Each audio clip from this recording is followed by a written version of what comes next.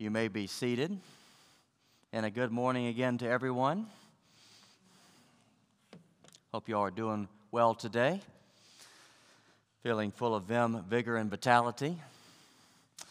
So in this current series, really it's a mini-series. For the next few weeks, we're grappling with certain misunderstandings about Christianity, misapprehensions of what the Bible says of who God is. And today, building on what we started last week, we're going to take a second bull by the horns. And this bull comes in the form of a well-known pseudo-spiritual truism. And that truism is this. I'm sure you've heard it. God helps those who help themselves. You ever heard that? Some of you have said that to me. Sorry. It's not quite right. And in fact, the fact that it's not quite right is good news for us. So let me pray. Lord God, we bow in your presence. May your word be our rule. May your spirit be our guide and source of strength and power. And may your greater glory be our supreme concern. Amen.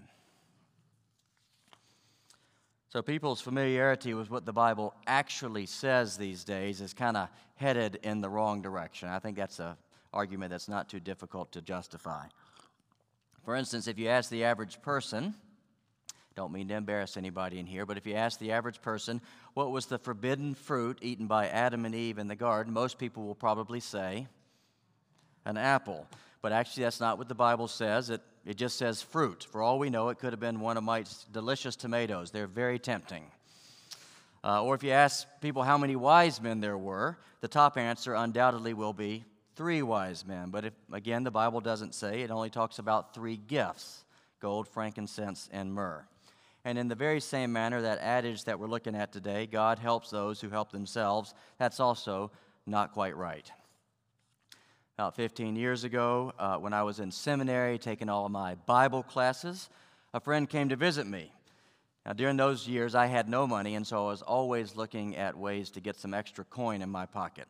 So this friend comes to visit, and one night we get into an argument, a somewhat heated argument about that statement, God helps those who help themselves. And I said to my friend, I said, listen, pal, trust me, I'm a professional, or I'm going to soon be a professional.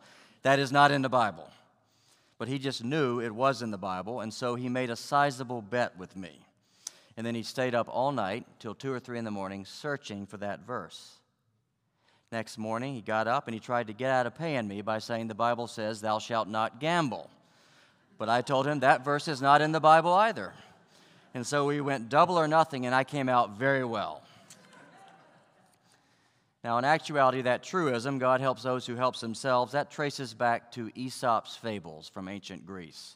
There's a particular fable it goes to. In this fable, there's a guy driving his wagon, and the wagon wheel gets stuck in the mud, and so the guy gets down, he gets on his knees, and he's praying to the God to unstick the wagon wheel. And all of a sudden, Hercules, one of the lesser gods, appears, and he says, hey, get off your knees and put your shoulder into it, and then you'll get that wagon unstuck. And Aesop sums up the fable by writing, the gods help those who help themselves. So that's where that actually comes from. It's an ancient saying, but it's not in the Bible. Now, at this point, let me just stress, in case any of you are wondering, God does not call us to be passive. God has given each of us, me and you, a body, a mind, a will, and he wants us to take initiative and responsibility, and that is a good thing. So God will not typically ask for you to do something which God has enabled you to do by yourself. But even while God will not generally ask for you to do something that he enables you to do by yourself, he will help us, he will help you and me with the bigger problems. And the bigger problems in this life often come in precisely those areas where we cannot help ourselves. Which, by the way, is why, at least in my opinion, it is so odd and disconcerting that we encounter those bigger problems, the ones where we can't help ourselves. We frequently find within ourselves inner resistance to asking for help. Because asking for help can offend my pride. Asking for help can make us feel small or incompetent. And that tendency is absolutely tragic.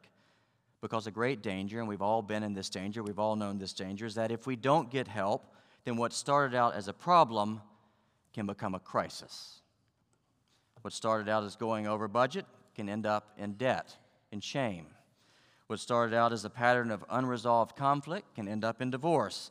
A problem with sarcasm can lead you to a life where people don't want to be your friend anymore. So, here's the truth about me. I need help. That is a deep truth about me.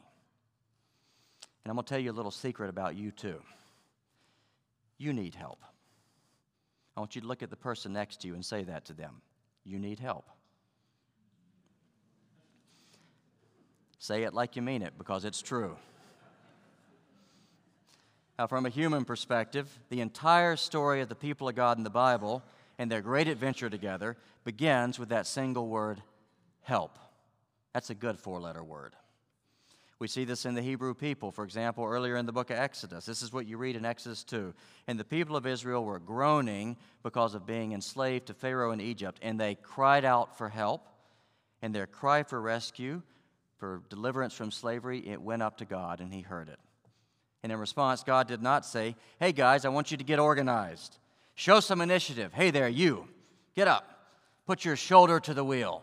I help those who help themselves. That's not what God said.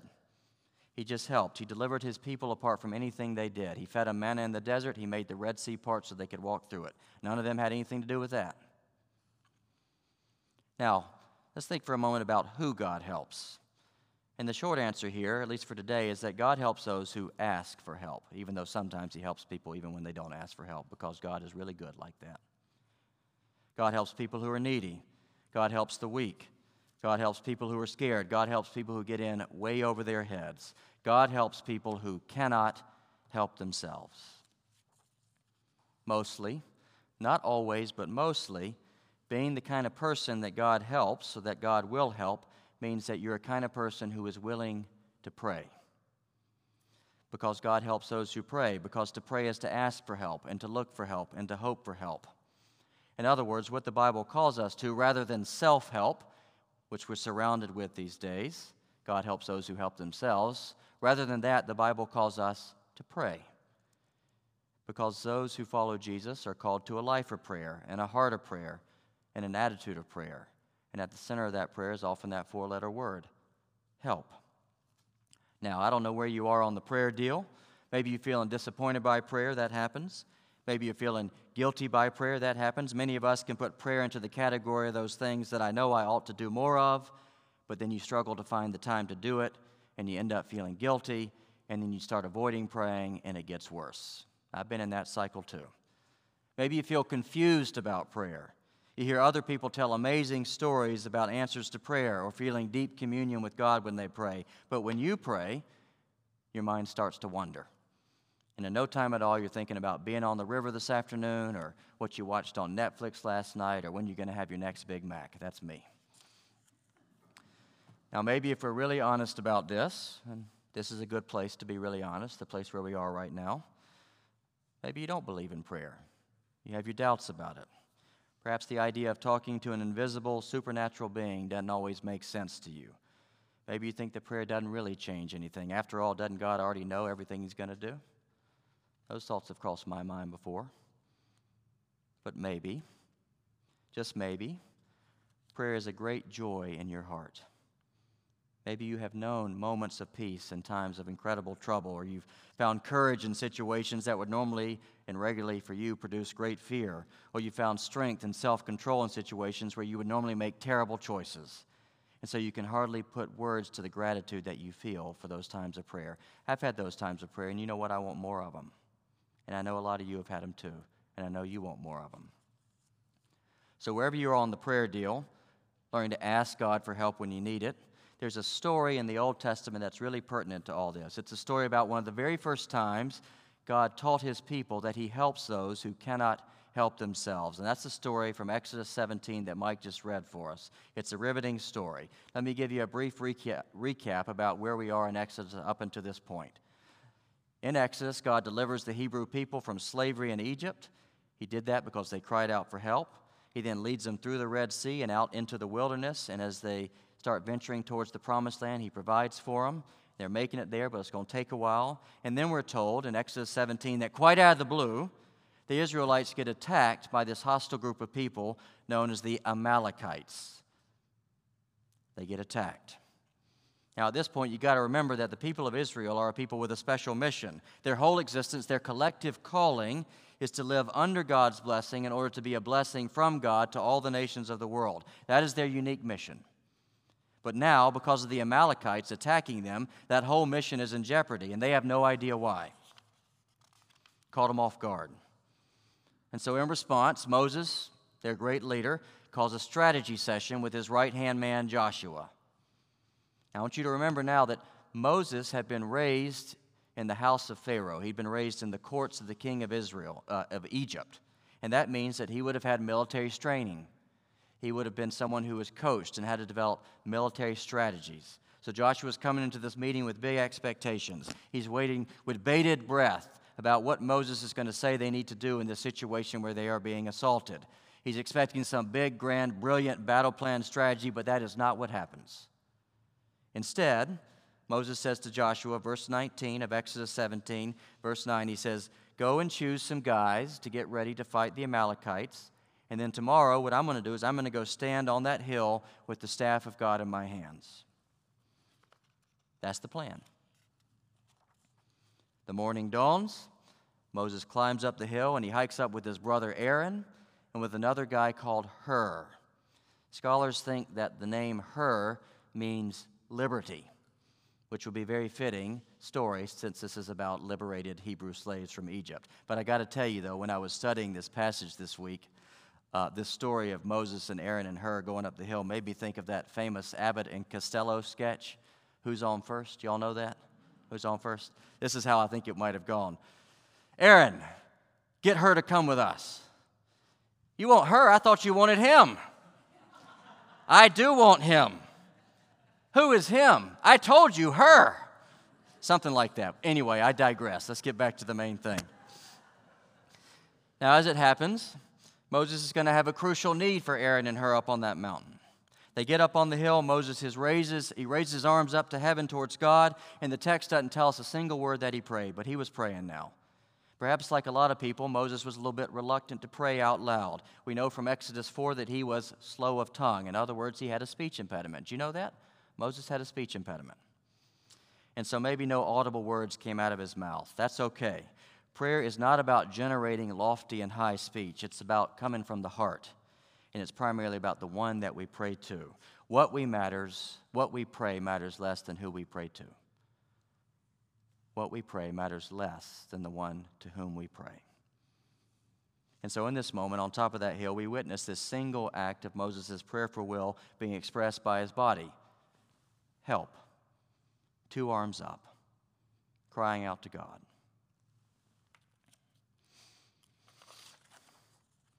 And then the most astounding thing happens. Help comes. Power from God comes for that battle that's happening down there in the valley. It's almost like an electric current is moving through Moses, into Moses and through Moses and beyond him to all those Israelite soldiers with Joshua, and they become unstoppable on the battlefield. They cannot be defeated. It's a group of ex-slaves overcoming the Amalekites. It is mind-blowing. But after a while, and it's not hard to understand this, Moses' arms start to get tired. He can't keep holding those arms up, but when he lets his arms down, he notices that something happens on the battlefield with the soldiers. They begin to lose the battle when his arm goes down. Uh-oh, what's going on here? So he gives it all he's got. He raises his arms again, and as he does that, the tide turns yet again. So he knows there's another power, another force here. There's another kingdom at work here. This is not just a battle against flesh and blood.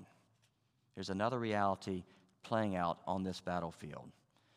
And in all of this, God is giving his people, and he's giving us right now, an embodied picture of a profound spiritual reality. And the reality is this, is that we're not made to live on our own. I'm not made to live that way, and neither are you. We are made to live in dependence on God, in dependence on his power and presence. And this insight, this discovery gets deepened and elaborated over and over and over again in the Bible. And we see it supremely in Jesus Christ, the one who, as we heard in our gospel reading earlier, channeled God's power like nobody else, healing thousands of lepers and cripples, people bleeding, people with epilepsy and spirits. And that power is still here. It spreads. It goes on and on. An alcoholic called Davy, it's a good friend of mine, by the way. He lives in stubborn pride for a few years, and his battle is not with the Amalekites, it's with the bottle, and that enemy is killing him. And finally, he hits rock bottom, and he realizes he's hopeless, and he lifts his arms to heaven, and he prays that single word, help. And then the battle for sobriety that he could never win on his own begins to turn. As long as he and millions of others every day raise those hands up and they say, help me, God, help me. I cannot do this. My life is unmanageable. I am facing an enemy I cannot beat, so help me. Through that surrender comes victory. This is an invitation for all people. It's an invitation for all of you today. In your work, in your home, in your marriage and parenting relationships, in your addictions, whatever they may be, in your confusion with that diagnosis that just came, in your loss, in your fear, there is a battle going on. Everybody that you meet, all of you, we are all facing a great battle, and we are not meant to face these battles alone. But we often do. Why? Because what will keep me and what has kept me from asking for help is pride and self-sufficiency and ego. I'm going to tell you a personal story here. I know everyone's ears are going to perk up all of a sudden. When I was in my late 20s, I was struggling with depression, and I still struggle with depression. And I'm happy to talk to you about that struggle if you have it, because I've been struggling with it for many years, and I've developed some good patterns of care. But in my late 20s, I was struggling with it, and I didn't know about it at the time. And with that struggle, there was emotional volatility, and there was moodiness, and there was a tendency towards substance abuse. We all find ways to self-medicate, and there were physical health problems that came too. And I was far more challenged than I knew, and I was facing inner difficulties that I could or would not really recognize. Despite the fact that some people around me, people who cared for me and loved me, they were seeing that I was not okay. But despite that, yours truly was too proud or stubborn, but maybe also a little bit too fearful to admit that he needed help. And ironically, it was at this very time that I was starting my training to become a pastor, because I believe that people need help. All people need help, just not me. The first step towards healing was really, really humbling. It was stimulated by a 2-week-long series of panic attacks that severely disrupted my sleep and made me think I was going off the rails. And in the aftermath of this, I had to admit, I need help. I do have this struggle with depression, the anxiety that comes with it, the moodiness, the health problems. I don't have any of this figured out. I do not know what to do. I cannot help myself. I yield. I withdraw. Help me, God. And I went to a doctor, and then I went to a human counselor to do some talk therapy, and then I went to a divine counselor. By the way, God often chooses to use other humans to help us in these types of situations. In short, I had to learn to lift up my hands and to ask for help, and I'm still doing that. I'm still learning that. Some of you, you've already learned this well. It's second nature for you now. You've been walking with God a long time, and you have no shame, no inhibition about asking for help. Others of you, you may be learning that right now. That's great. We're journeying together. But some of you, you need to learn this. You really do. People who love you, people who know and care about you, they've been pointing out things in your life. In better, sometimes worse ways too. They've been pointing out the challenges that you need help, but you won't have it. If this is you, it's time to get past that. Please. You're never too old. You're never too young. There is more for you. I do not want you to miss out. Ask God if that word is for you today. Now, at least as I see it, there are 2 great truths that can help me more habitually raise up my hands and ask for help. And we got to get these truths embedded in our hearts and our minds. I like to think of them as 2 arms going up. First truth is this: God is able. God is able. According to the Bible, God is exceedingly able. He's able to speak the universe into being. Let there be light, and there was light. Can anyone else do that? Jesus was able to take loaves and fishes and feed thousands of people. He was able to heal lepers and paralytics and cripples like it was nothing. Did that for tens of thousands of people. St. Paul says that God can do immeasurably more than all that we can ask or imagine. God is able to do what we ask, but not just that. He's able to do all we ask. But not just that, he's able to do more than we can even ask. And not just that, he's able to do more than we can ask, but also imagine, immeasurably more. And so, class, how able is God? The answer is very able. Will you trust that? At least enough to turn to God when you need that help. And second truth is this, you don't want to miss it. God is willing.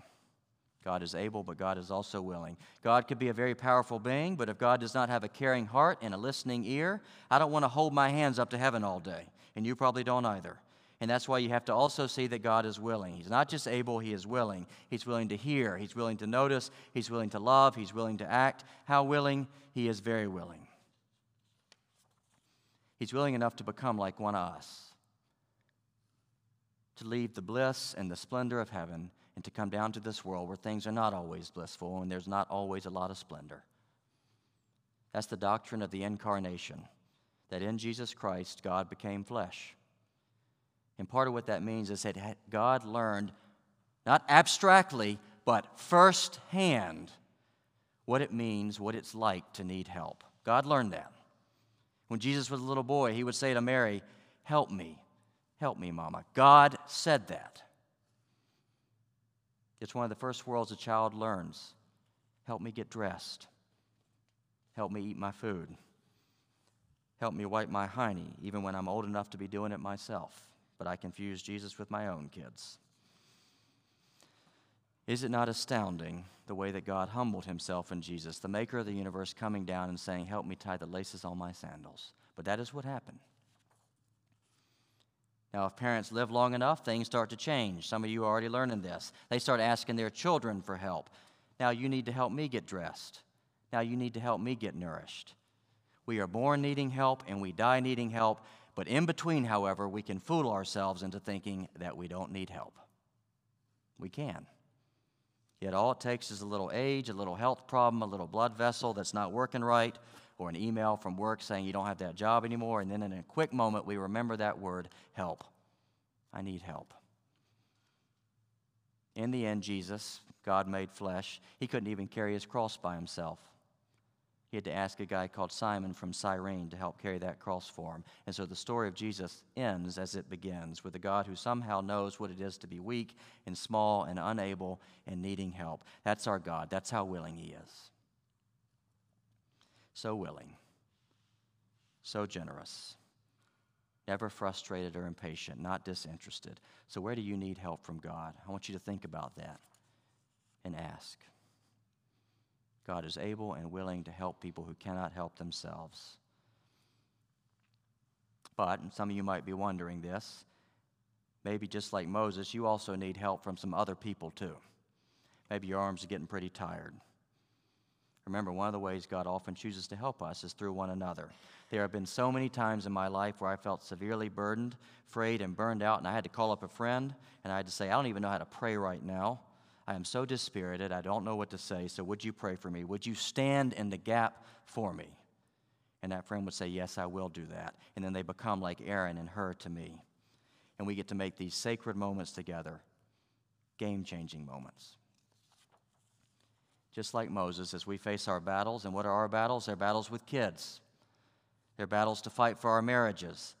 They're battles against the vortex of materialism that comes with the type of affluence that we find ourselves living in. They're battles against negative ideas about our bodies, battles against bitterness towards people, battles against crippling anxiety or fear, battles against the fingerprints of trauma that are all over our lives. We have to face all those battles just like Moses, and we get tired, really tired.